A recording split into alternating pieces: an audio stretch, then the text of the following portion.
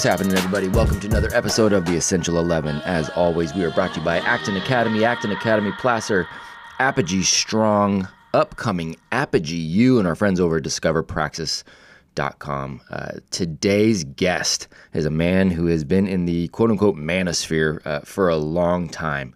Many people knew him originally from being a strong man and a strength coach, but recently has also transitioned into coaching men in that masculinity space too. And he is a controversial figure, and you're definitely going to hear why. So be ready. I mean, because he gets really real, and he's not afraid to share his opinions. And he really brought just some different conversations for the young men of Apogee Strong, and they left better men for it. And it's just created some great conversations afterwards. So give it up for Mr. Elliott Hulse. Front, Mr. Hulse.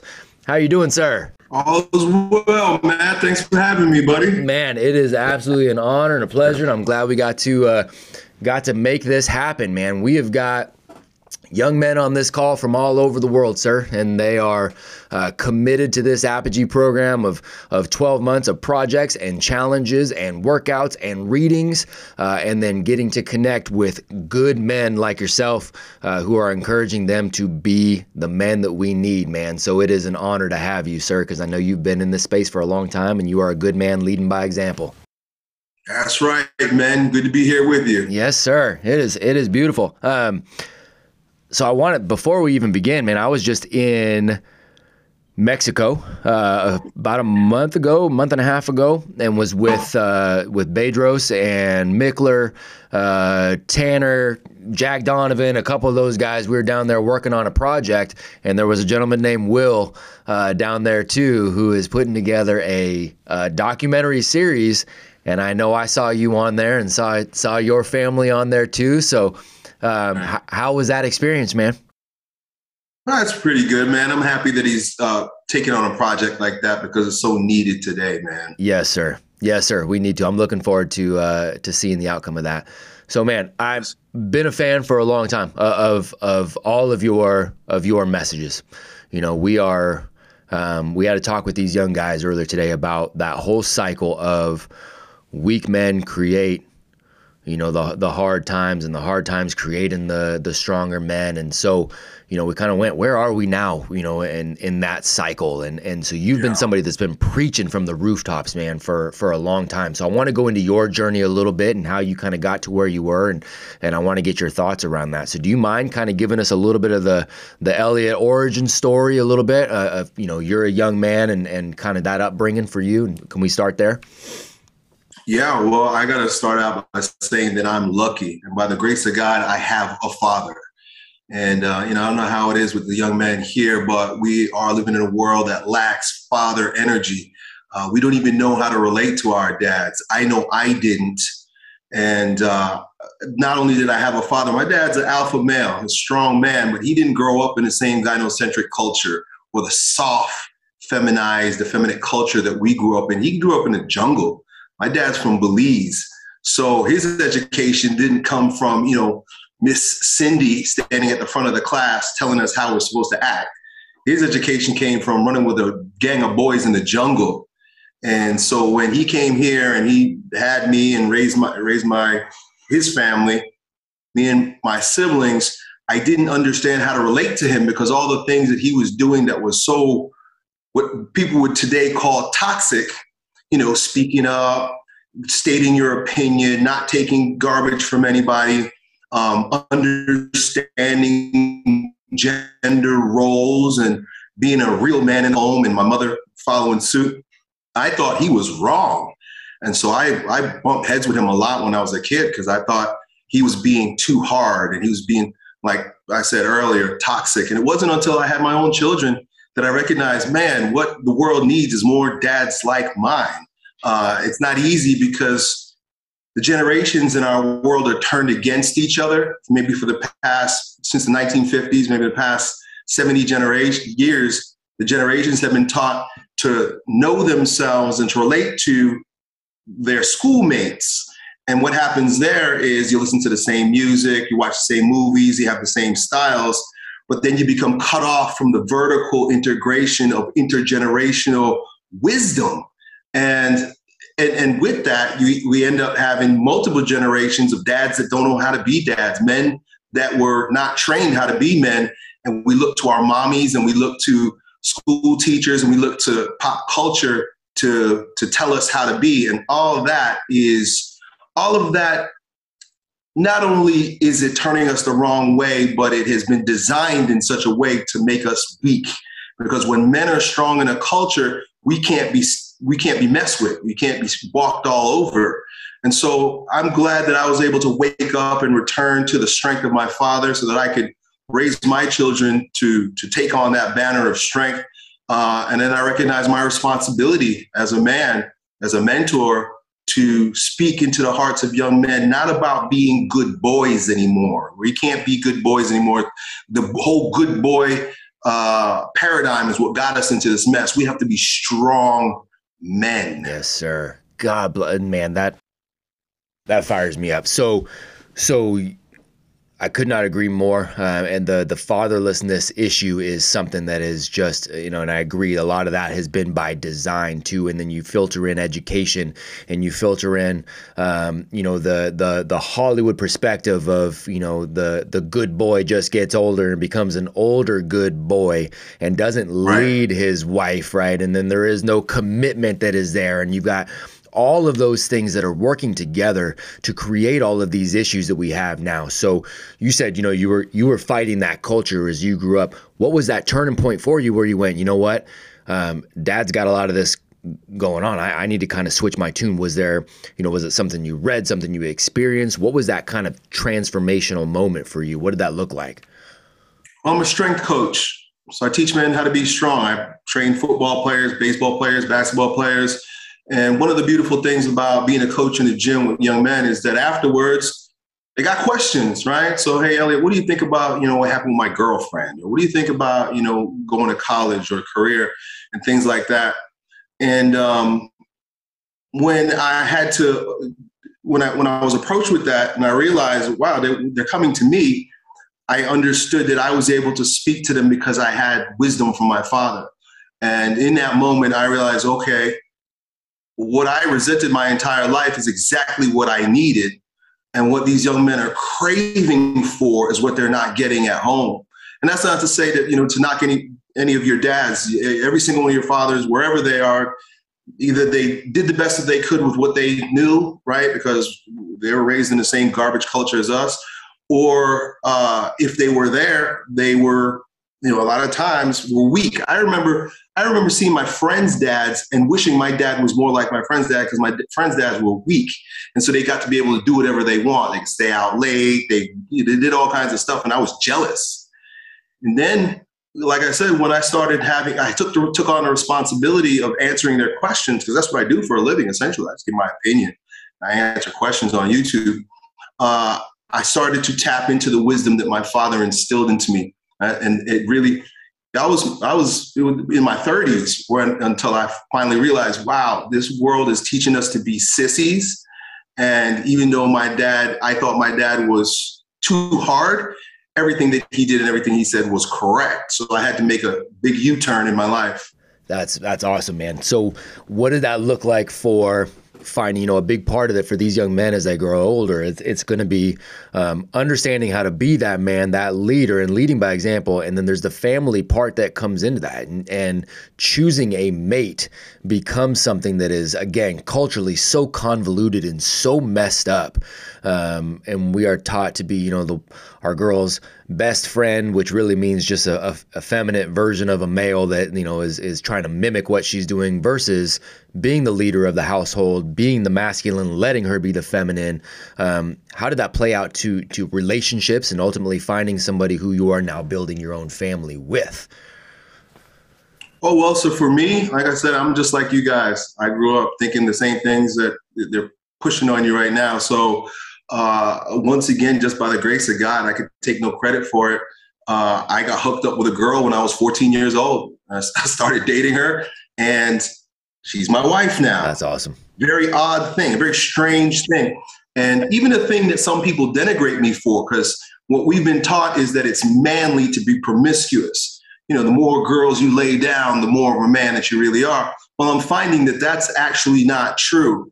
And that if we understand who the enemy is and we understand their weapons, we got to realize that they have weaponized our sexuality against us. And by promoting promiscuity, men, one of the biggest problems I see with the young men is they become addicted to sex. They become addicted to girls. Can't stop thinking about, and pornography does it to you too. Can't stop thinking about girls. And the minute you get a girl, you guys maybe are a bit young, but the minute you start having sex with a girl, you become it's delusioned. You put on these goggles and you can't see the toxic femininity that's in them. And so these girls walk all over dudes because they weaponize the vagina. That's what they're doing. When you have sex with them, it's like a Venus flytrap. That's right. And they That's trap right. you with That's their vagina. right. And it's like, what? And then the boy becomes soft and weak. Oh, what does the girl want? Oh, don't break my heart. Oh, what? And then if you're like a drug addict, if you're addicted to the enemy, and I'm not calling women enemy. I'm saying if you're addicted to anything, the drug dealer, the person who has that, they become your lord. And so, you know, you ever heard putting the puss on the pedestal? Well, that's basically what ends up happening. So one of the things that I promote, and which is very counterculture, it's very strange to hear somebody saying this right now, but I know the fruits of it because it was the life that I lived by chance. I call weaponized chastity. And if we stop having sex with all these girls, they have no power over us any longer. They can't push you around, tell you what to do. You're not gonna be heartbroken and soft because you now are the gatekeeper. Women are supposed to be the gatekeeper to sex. That's how it's always been. But in the 1960s, when they started having birth control pills and abortions and things like that, women just started throwing their legs open and men, well, we were just like, sure, let's go along. Let's do whatever the girls want to do. And so that's how we fell into this gynocentric trap. I'm proposing that we, as hard as it sounds, fellas, don't lust after these girls, not because of some moral high ground, but because it's weaponized. Sex has been weaponized against you. If you guys ever want to take a good dive into the study of this and the history of how we got here, look at the work of E. Michael Jones. He's got a book called Libido Dominandi, which means sexual domination.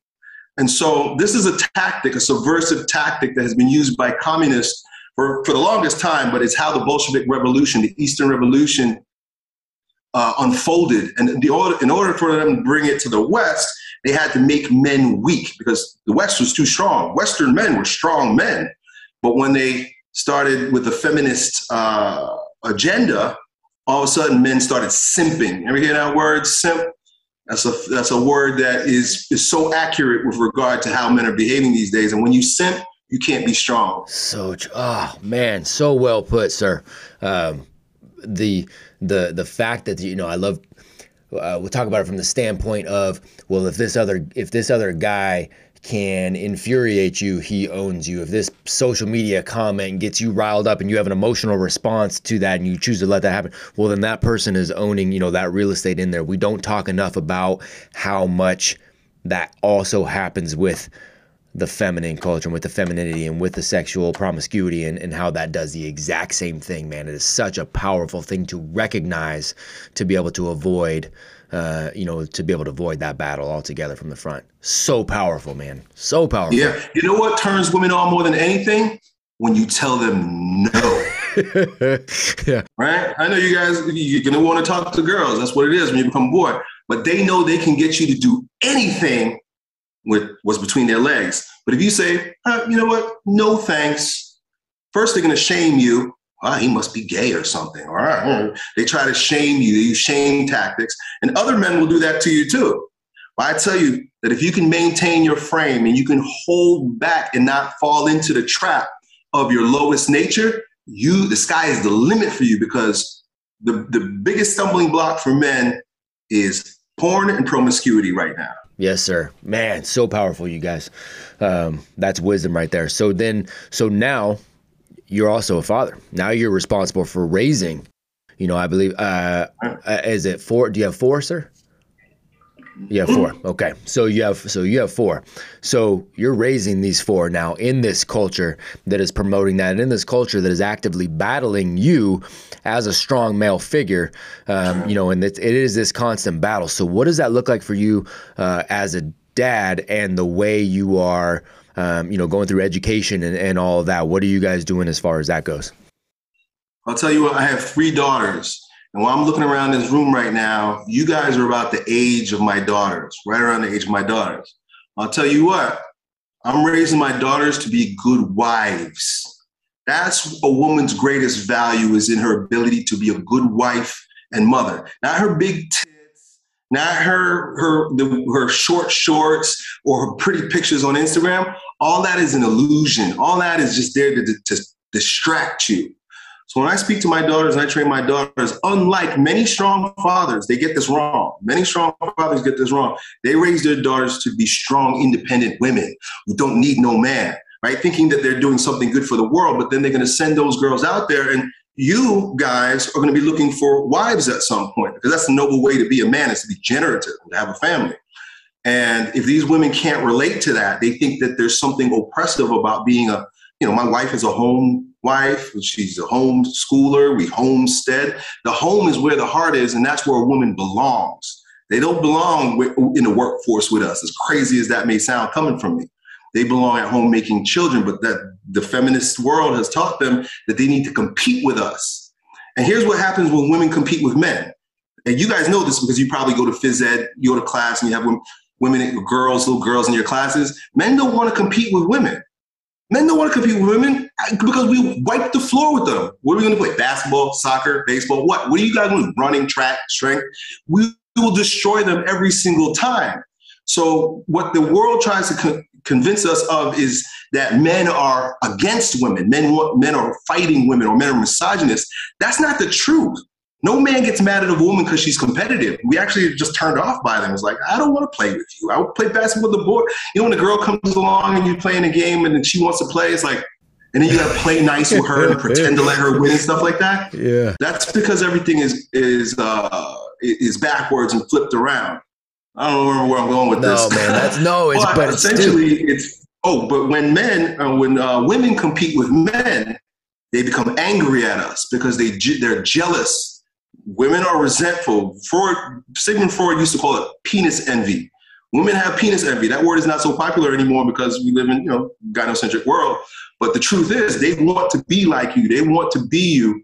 And if you soften yourself up and bow down to them, they will resent you, walk all over you, and hate you.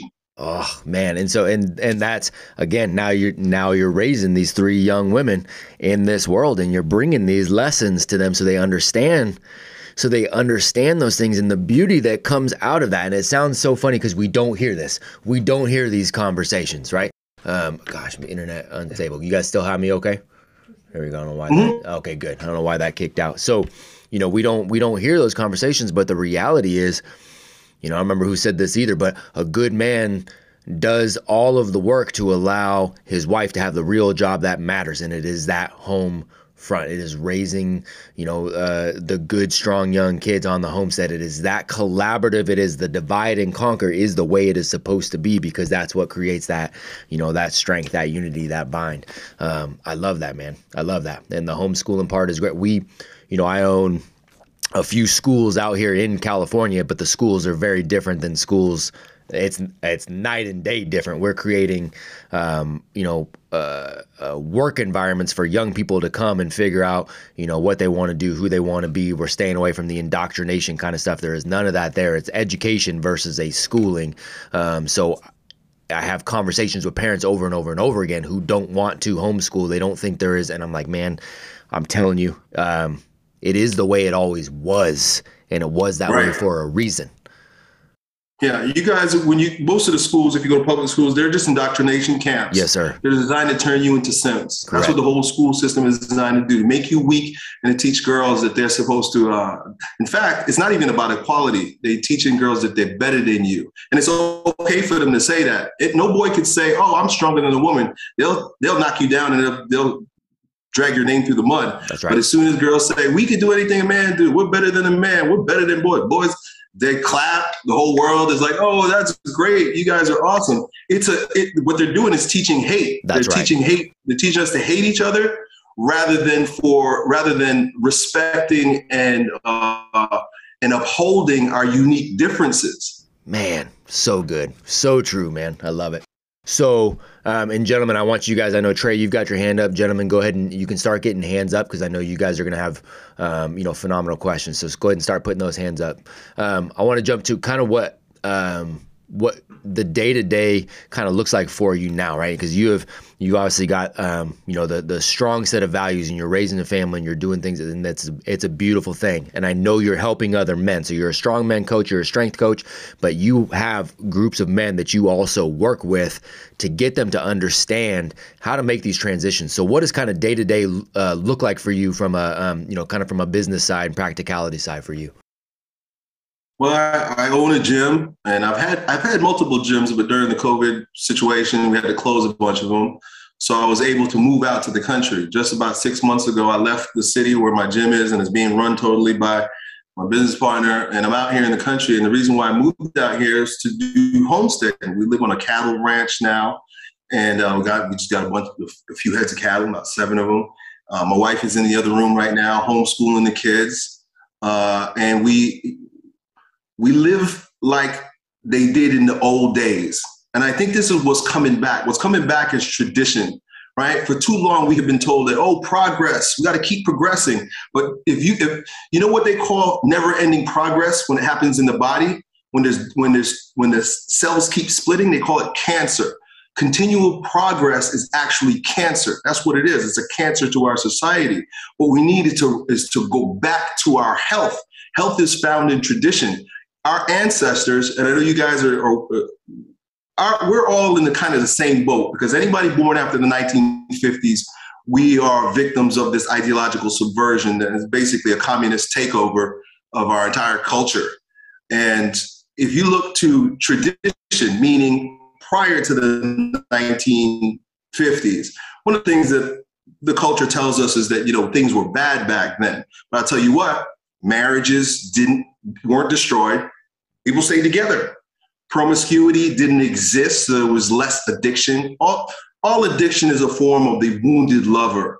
Anytime we're wanting or we're hankering or we're needing, especially sex, or just then it turns into drugs and alcohol.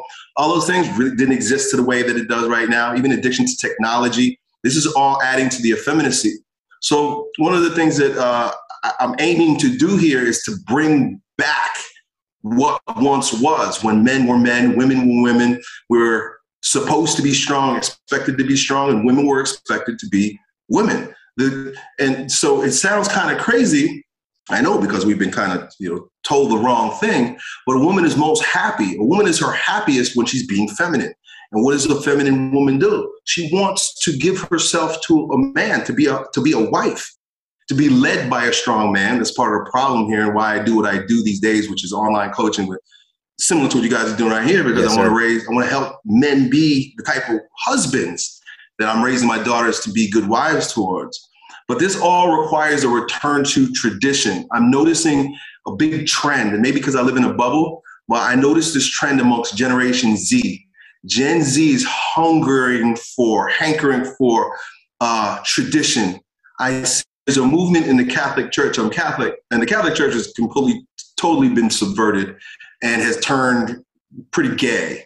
And now there's a traditionalist movement happening in the church, and it's a means of going back to the 2,000-year-old traditions, and women dress like women when they go there, men behave and act like men. And the entire thing is like you walk in and it's a throwback to the 1500s or before. So I think the way forward for us is the way backwards. And it's strange because it almost is like you have to be wealthy to live like poor people did back in the day, right? Yeah. Like when I was a kid, you didn't want to live on a farm because farming was weak. I mean, farming was not much money made in it. But now, when everybody's seeing going is completely garbage, they want to return to tradition. People want to homestead. I see a lot of your generation kids realizing that, the American dream was a farce, and they've been lying to us to make us customers to buy stuff that we don't really need. And so my day-to-day life is looking more and more like a man from the 1800s, really. Oh man, dude, I love that. So Ryan and I have been talking about that a lot lately too. Obviously, he moved out to Maine. You know, we just bought a farm too out in North Carolina. I mean, I live on a little ranch here in a very non-California part of California, but you know, homestead and raising livestock, and so man, like, dude, we see it, and you're not wrong about Gen Z too. So, you know, I've gotten to. Part of the way that I got to schools and we had Tim and I with the mentorship program, but working with organizations and keynotes and consulting and have been doing that for a long time, mostly around generations and generational trends. And that is one of the key things people need to understand about Gen Z is that shift towards valuing traditional metrics more so than previous generations. You're spot on with that, man, and that's a good You thing. mentioned the cycle earlier, and maybe we're talking about where we are. Strong men create good times. Well, right at the pinnacle of that, because if you look at it as a circle, strong men create good times create weak men. Good times create weak men because you don't have to do anything. Yes, sir. Life is easy. Right. Weak men create hard times. That's the millennials. That's me, Gen Z, and the millennials. We're the men who created the hard times that your generation is going to endure. But I tell you what, hard times create strong men. I'm convinced your generation is going to be the warrior generation. Your generation is not going to get pushed over and walked over and subverted like mine and the millennials. Your generation is going to wake up. We have no choice. You're going to be forced to wake up. You guys are the ones that are going to pick up your swords and carry us the next way. Yes, sir. God, could not agree more. Yeah, I love it, brother. All right, gentlemen, we're going to come in and make sure the questions are strong and succinct. Trey, you are up, sir. First off, let's say thank you for coming on this call. And my question is, what do you think is the biggest problem in the world right now, and what do you think we could do to change it? So remember I spoke about, you guys might remember this from history class, if they're even teaching this anymore, because they're trying to hide. But we got to understand who the enemy is. And I make no bones about it. It's cultural Marxism. And if you study Karl Marx and you understand the revolution that happened in Eastern Europe and how it's made its way here since World War II, you will see very easily the tactics that they're using. The top tactic that Antonio Gramsci, who was the man who coined the term cultural Marxism, understood was that you had to destroy the father and fathers, both fathers. The word father means pattern. What is a pattern? A pattern is a blueprint for how things are supposed to be. Prior to this revolution, men were religious. And men were religious and prayed to what? And looked to what? Sought what? God the Father. We don't do that anymore. We become a secular society. Most people are atheists. They hate religion. And with that, because that was the plan, was to make us hate religion and to hate God. When you hate God the Father, you can't be a man yourself because you have no atonement to the pattern that makes you a man. So it was number one, you had to destroy religion. You had to get the Father out of our system. So now they've won that. Step two is remove fathers. And you remove the fathers by creating tension between male and female, by destroying gender polarity. Part of the reason why you guys go to school with girls. Prior to the early 1900s, boys and girls went to different schools. But what they wanted to do is they wanted to pervert that, blend us into one another, make boys girls and girls boys. But anyway, that all turned into what we see today in terms of broken homes, broken families, fatherless boys, fatherless children. So in terms of what the biggest problem is, the root of those two big problems have been the subversion that causes us to hate God the Father and to not know our earthly fathers. Powerful. Powerful. Love it. Malachi, you're up, sir. All right. Thank you, sir, for being on. You are probably one of my favorite that we've had on. I'm really enjoying this. So my question for you is talking about being a good man, being a leader, being in charge, being able to say no to a woman. What is the middle ground? What is your middle ground for being able to say no and be in command without, being a bad man, being almost oppressive to a woman? The number one thing that a man needs to know in order to play the role you just described is what his mission is in life. What is he doing? And that my answer for what a man's mission is very different than what you're going to get in the world. They've been telling us that your mission is to make a lot of money and to floss, buy fancy cars and to live a fast life. That's not a man's true vocation. There, in my opinion, there's only two true vocations, and that's fatherhood, to be a husband, or to be a monk. And either way, you're fulfilling your role as a strong man, a good man. With regard to women, because it sounds like that's what you're asking, we have to, as men, like I said, use what I call weaponized chastity. We have to deal with these women only if she is worthy of our life force, our energy, meaning she's going to become my wife. I tell my guys, do not mess with any woman. Don't even look at another woman. Don't mess with these women at all if you don't plan on putting babies in her.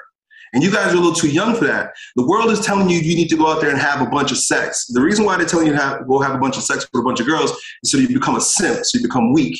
If you want to deal with these women in an upright way and for them to respect you, you say no, not because you want control, which you'll get. You'll get control if you say no. That's all you got to do. You don't have to do anything except say no, and you have control. But that no has to be subservient to a bigger yes. And so the mission in terms of dealing with women is, are you fit to be a wife? And you got to understand that there are very specific details of what makes a good wife, right? And it's not what the world has been telling us.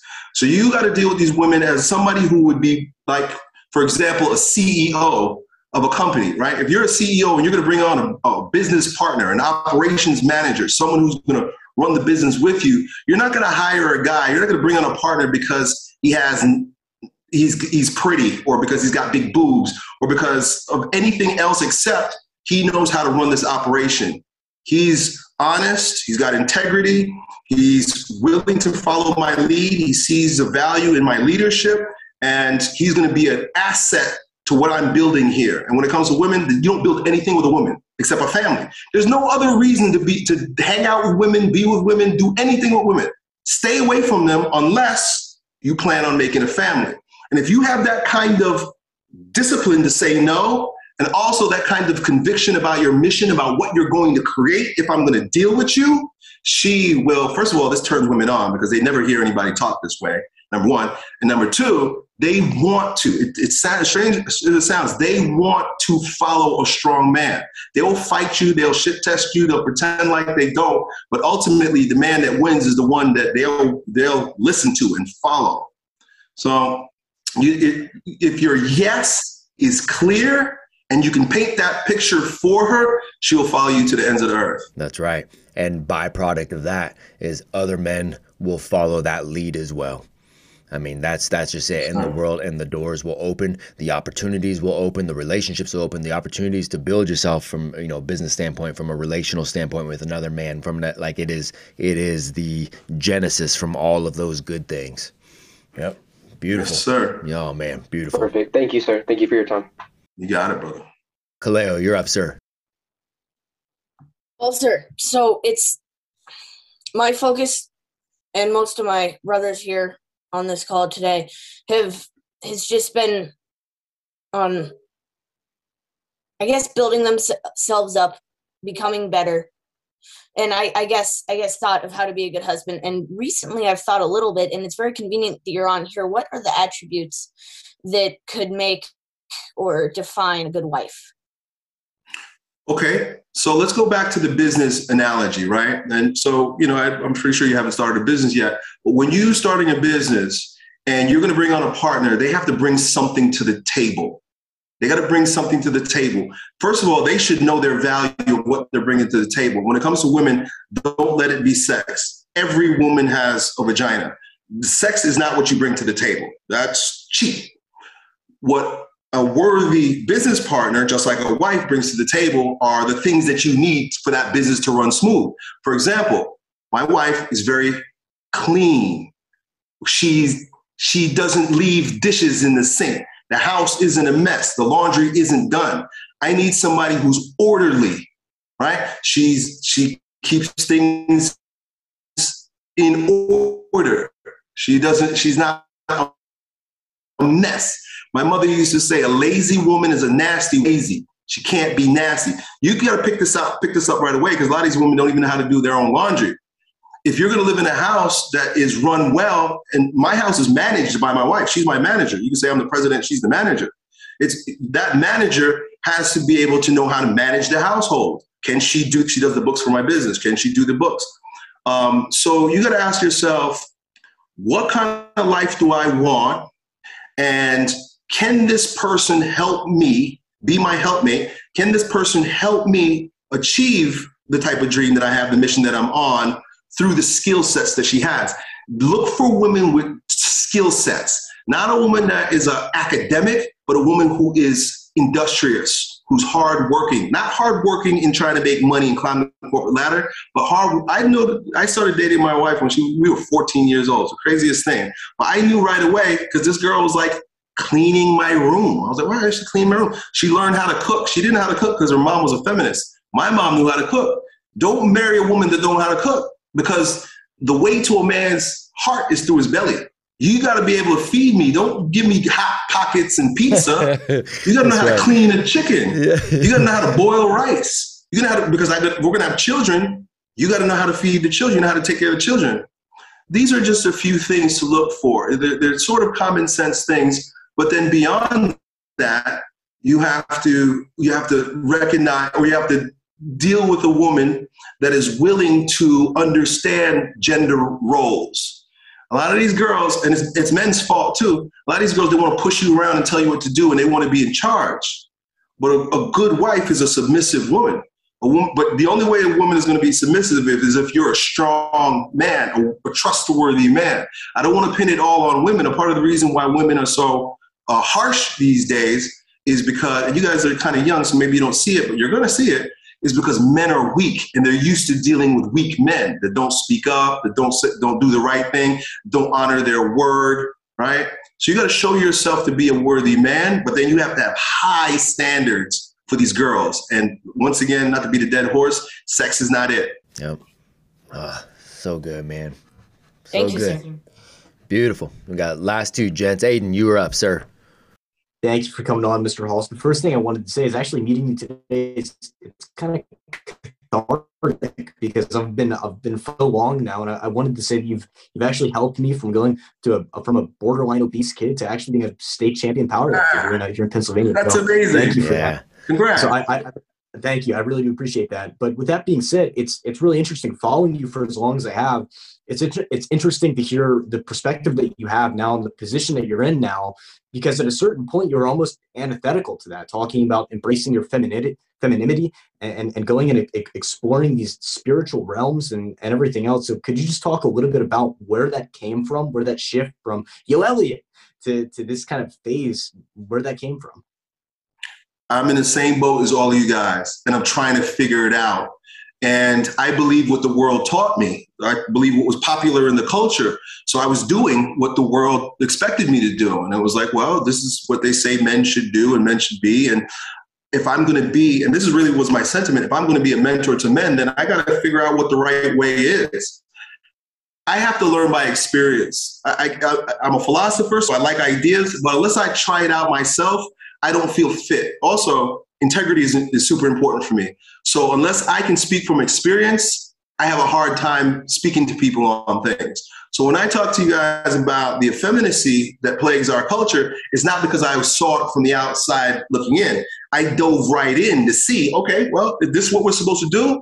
And it was about a 3-year phase there where I dabbled in it. And then on the end of it, at the end of it, I was like, okay, this is not working. This is not the right way. I don't even feel like myself. I was like, there's got to be another way. And that's when I changed my tune. One of the, I always want to give credit where credit is due, but I don't know who spoke to this, but there is, somebody said something to the effect of one of the signs of an intelligent mind is the ability to change, your mind when better evidence is presented, right? The ability and the willingness to go, okay, wait a second, you know what? Better evidence is now presented, and I've learned this through experience, and so I'm going to go ahead and change my mind. I'm not going to dig my heels in and go, nope, well, I'm going to die on this hill, man. Even though if you see something is better and makes more sense, has more logical evidence to it, and you shift, that is an intelligent, mature individual, right? Yeah. It takes humility too. Yes, sir. For me to, because I'm standing here right now and I'm saying I was wrong. Yes, sir. I made a mistake. That was not the right way. I'm happy I did it, so I can tell you it's a mistake. That's right. Because if I don't do that, and people will be like, "Oh, Elliott," because people who don't know me, they'll be like, "Oh, you just was always a toxic man, and this is the way this guy is." No.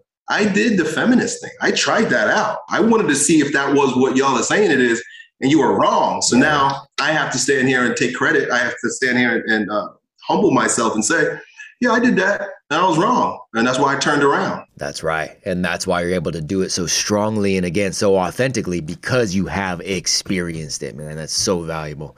Oh, so good, man. Well, I'm glad you made the shift, sir. Thank you. Yeah, me too. Thank you. All right. Younger Elliott, you got a question for the older Elliott. Hi, sir. It's a pleasure to meet you. What worries you the most about this century?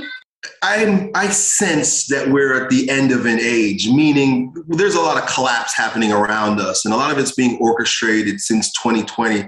And so we've had this pandemic, but I think the pandemic is just the opening salvo to a long, drawn-out revolution, a global revolution that's underway. If you look into it, some people call it the Great Reset. And a part of, in order to foment this revolution, they have to create outcasts. They have to create separation. They have to create a good guy and a bad guy. And according to the narrative, I'm a bad guy. And so what worries me, beyond that, is that life as we've known it, right? And you guys are still very young, but life as I've known it and my parents grew up is no longer ceases to exist. It's going to be very, very different. And so the narrative has to change. And I don't know if I'm worried because I'm taking action as a result of it, but your generation, my children's generations, you're going to have to be very different. You're going to have to be very different than we are. You're going to have to be a lot stronger than we are. I'm a part of that effeminate generation. And I see you guys as taking the next step, but it's going to be hard. I was watching my daughter watches TikTok. She was showing me TikTok. She showed me this new kid that's blowing up on TikTok. And his whole channel was about how to be poor, but he was doing it in like a fun way. It was like, here's how you can live with no money. Here's how you can buy cheap food. Here's how you can live in a tiny little square with very little furniture and still have a good time. And people are eating it up. The kid is charismatic. It's cool, but I know that they're putting him on. They're boosting him because they're preparing you guys. They're preparing your generation to be destitute. They're preparing you to suffer. And that's going to look like being poor, being broke, fighting for crumbs. And that's essentially what's coming. Yeah. Thank you so much, sir. You got it, brother. You're spot on. All right, Paul, I see you got it in there. So Paul's question is going to be the last one, and then I have one or two follow-ups from Mr. Hulse, and we want to respect his time. Paul, go ahead, sir. First of all, thank you for coming on to the call, sir. My question is the sword in the background. It looks very familiar. My brother used to have a sword, and it was basically a model of David's sword, and I was wondering if it was that. I don't think so. It's just a sword I bought on Amazon, dude, just to be completely honest. I thought it looked cool. It's a Knights Templar. They call it a Knights Templar sword. Okay. And the actual real question was, does that have some form of symbolic value to you? Oh, yeah. Have you guys ever read, I would invite you to read a book if you haven't, called King, Warrior, Magician, Lover. You guys familiar with that book? By Robert Moore.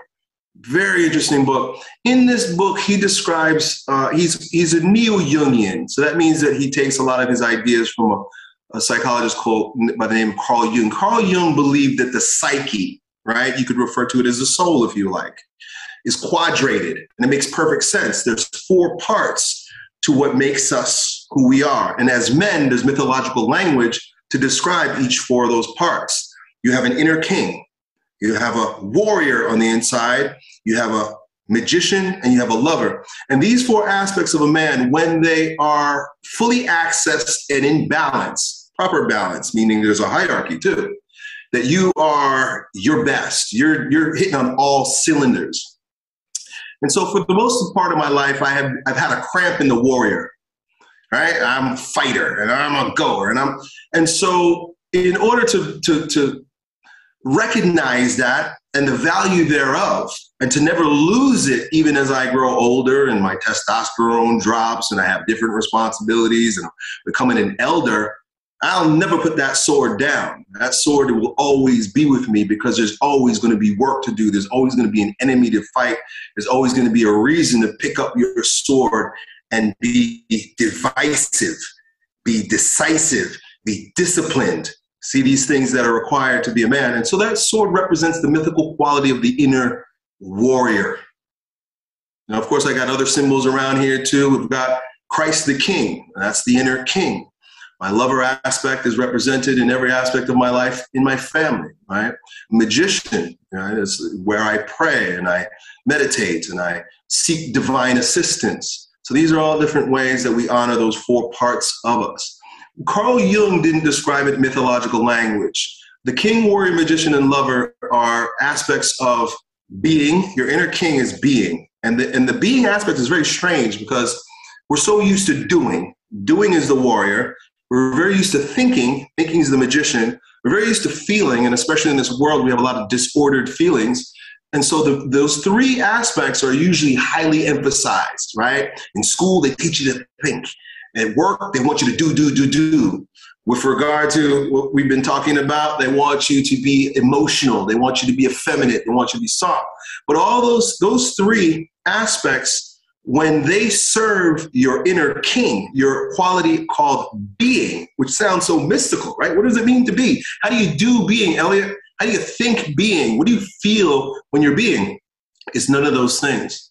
Your inner king is a matter of being still and allowing the still small voice or grace from God to guide your life, because that is where the king gets his power. Not from thinking, overthinking things, not from being frantic in activity, and damn sure not being addicted to pornography or video games or girls. Man, you guys, oh, it's beautiful. I mean, so much wisdom there. My friend, man, so appreciative of you, man. So as we're going forward, these guys are doing the things I want. I've written down a couple of those books that you threw out there, and I want to put those on our recommended list on everything too. And we want to, of course, link to what you're doing, because this is going to go out as an episode of the Essential 11 as well, and go to all subscribers. How can we support you? Where would you have people go? Projects you're working on? Anything you'd want us to check out, brother? All I would say is if you like the things I'm talking about and you vibe with my style, check me out on YouTube. I have two channels. I have one that's Strength Camp, where I'm teaching you how to lift. I kind of do that a little bit today, but that's something I did more in the past. Most of my videos are on my Elliott Hulse channel, where I'm talking about things that you guys are talking about here. So that might be interesting to you. Absolutely interesting, man. I so appreciate you, man. Appreciate you being one of these leaders that the world needs, man, and leading by example and leading from the front, both in the public eye and as well, even more importantly at home, man. It's, I wish I knew more. I wish I knew more good men that were doing this, and I wish more would stand up and be vocal, man. So thank you for what you're doing, brother. Yeah, man, and I want to acknowledge what you're doing as well, man. This is pretty cool, man, to see that you really working with the seedlings for the next oak trees that are going to proliferate the forest of our world. You guys are going to be strong, stoic, stable men is what the world needs, and it starts with you guys. Your generation's it. These guys that you're talking to, they always say, oh, the children of the future. Well, it don't mean a good future. Just look at the millennials. That's right. Children of the future. We're at the future now, and look. Now what? Yikes. Yes, sir. You guys are a different kind of future. You guys are the resurgence of strong masculine men future. So good. So grateful, brother, man. I'm going to reach out. I got some things I'd like to send you as just kind of a thank you for your time and stuff too. So I'll reach out to you this weekend if that's okay, and anything I can do on that. Gentlemen, let's give a big thank you to Mr. Hulse for his time and his wisdom. Thank you very much, sir. Thank you, Mr. Hulse. Thank you, sir.